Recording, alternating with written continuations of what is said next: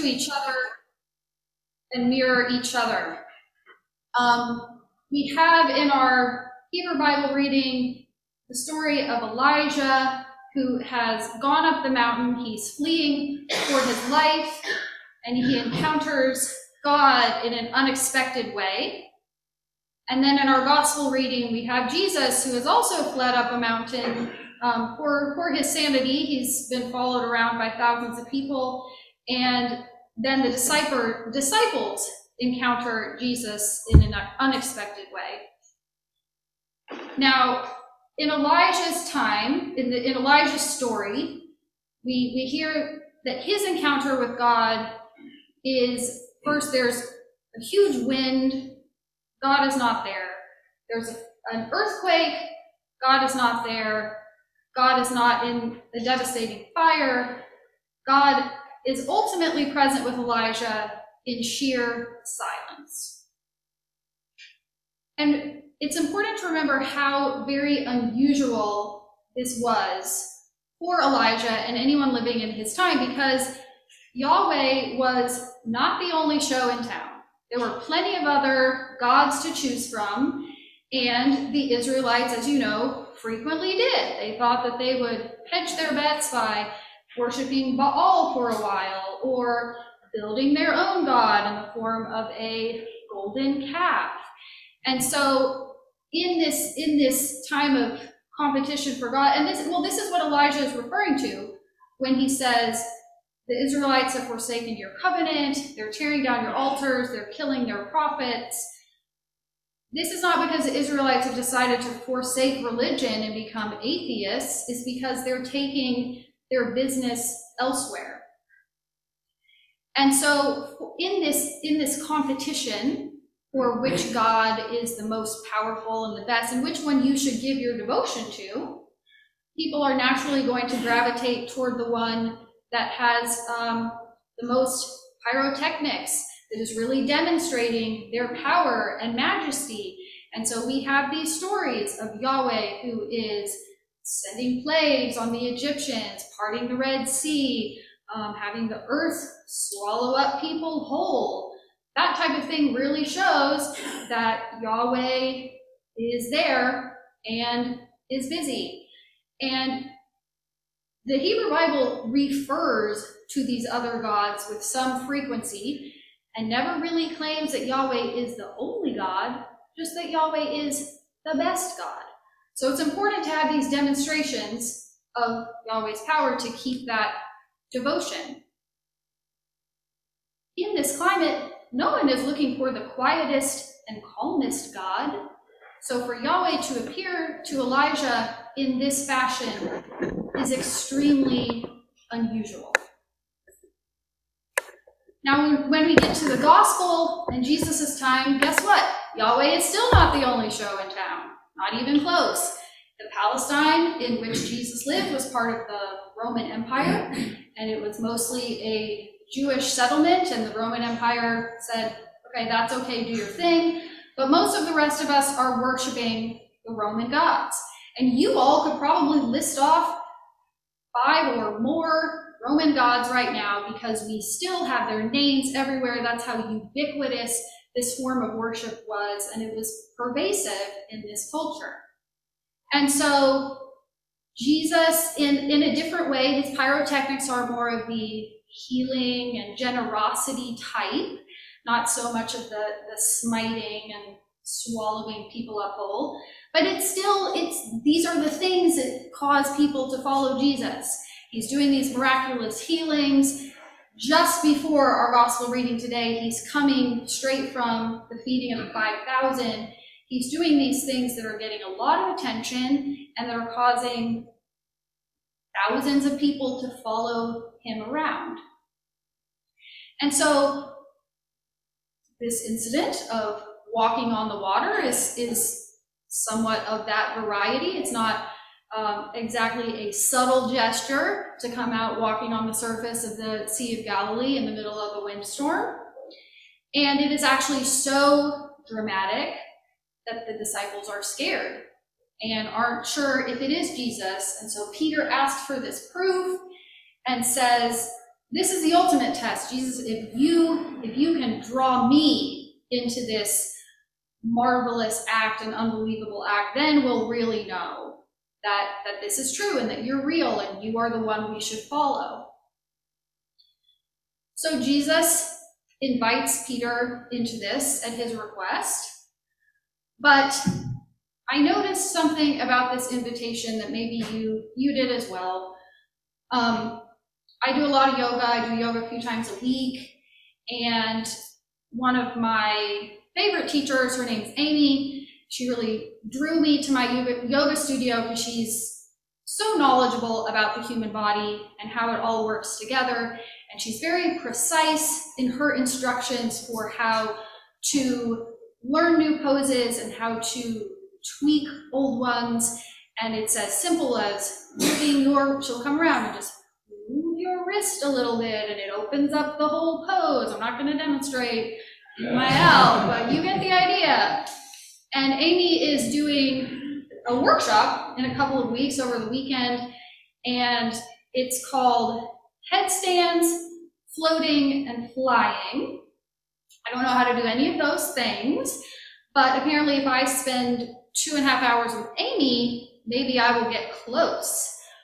Point being that when we are doing something new, especially something with our bodies, whether that's yoga, whether that's perfecting our tennis swing, whether that's learning the foxtrot, we usually receive a lot of instruction, and some of it is very detailed.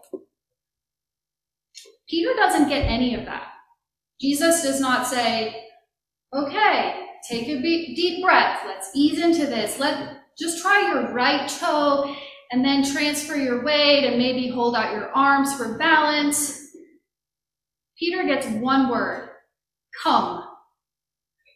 That's it. We're walking on water.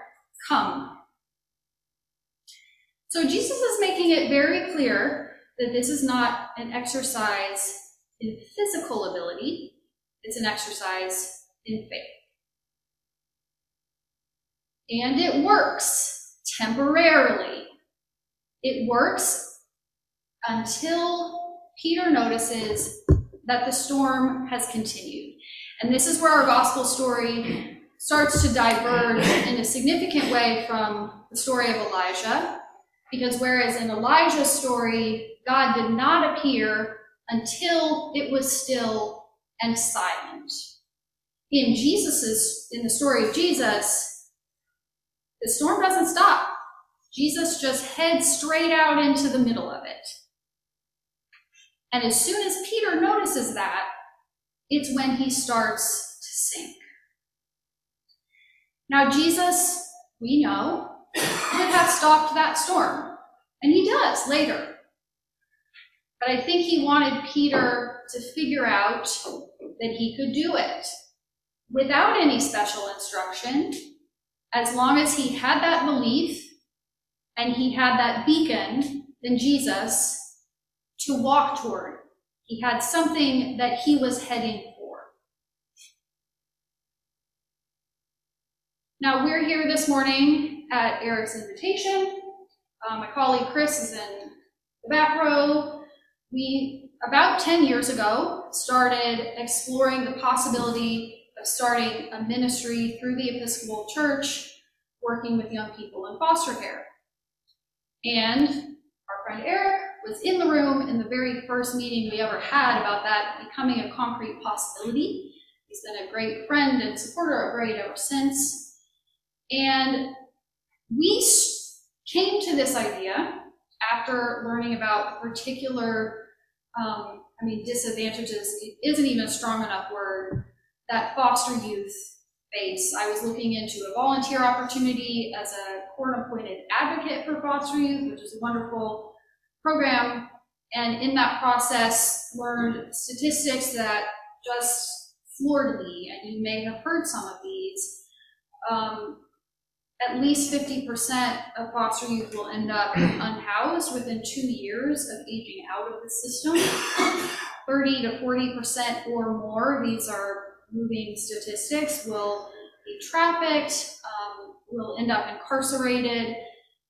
only 50% of foster youth graduate from high school, less than 5% make it on to higher education, and of those, half are unprepared and end up dropping out in the first few weeks.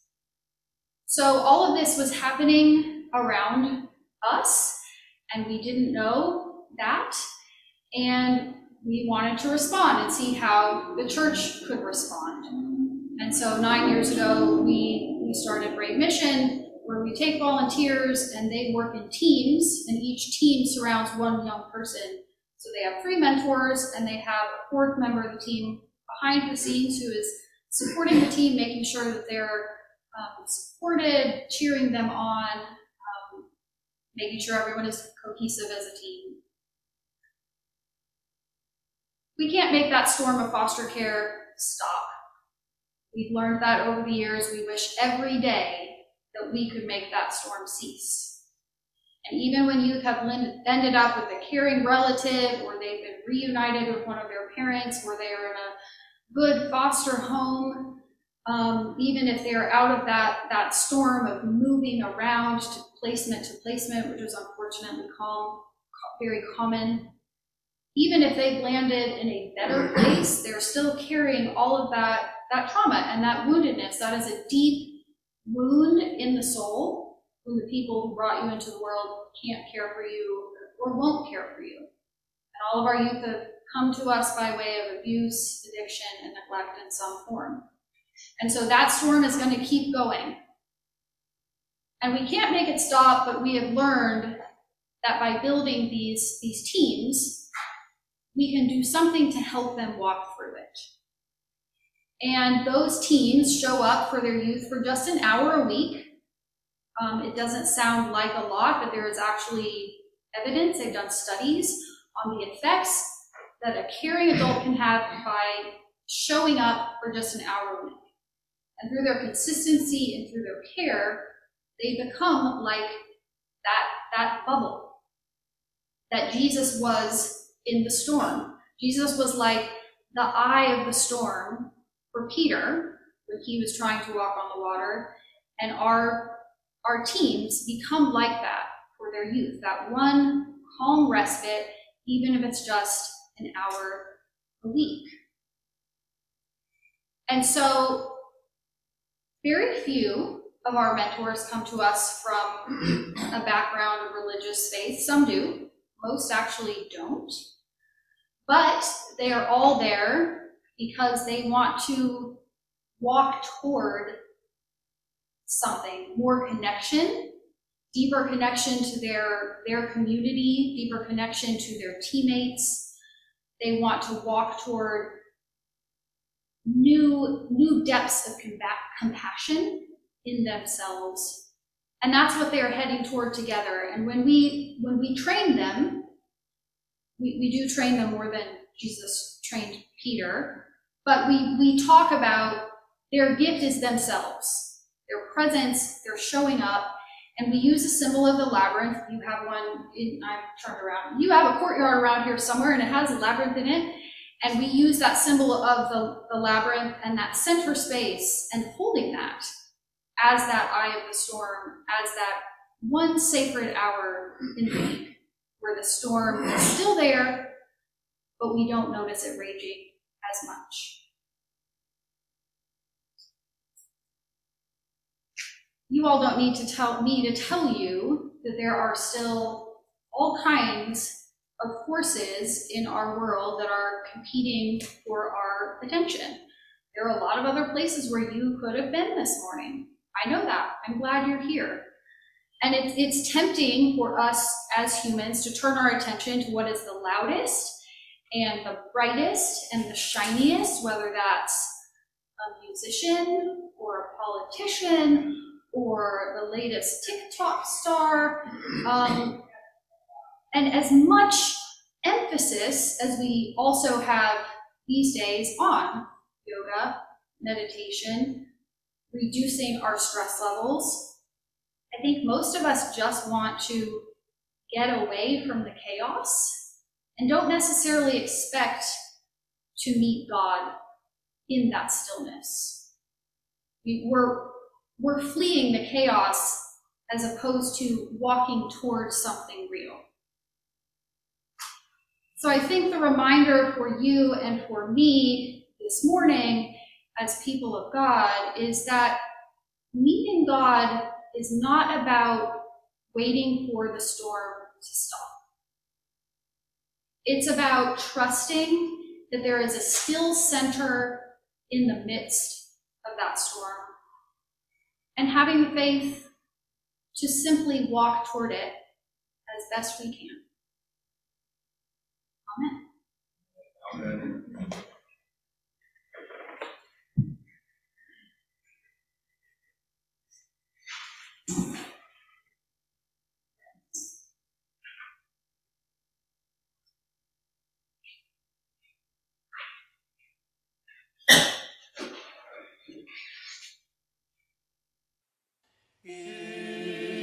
Thank you for listening to this sermon podcast from the Episcopal Church of Our Savior, Mill Valley, California.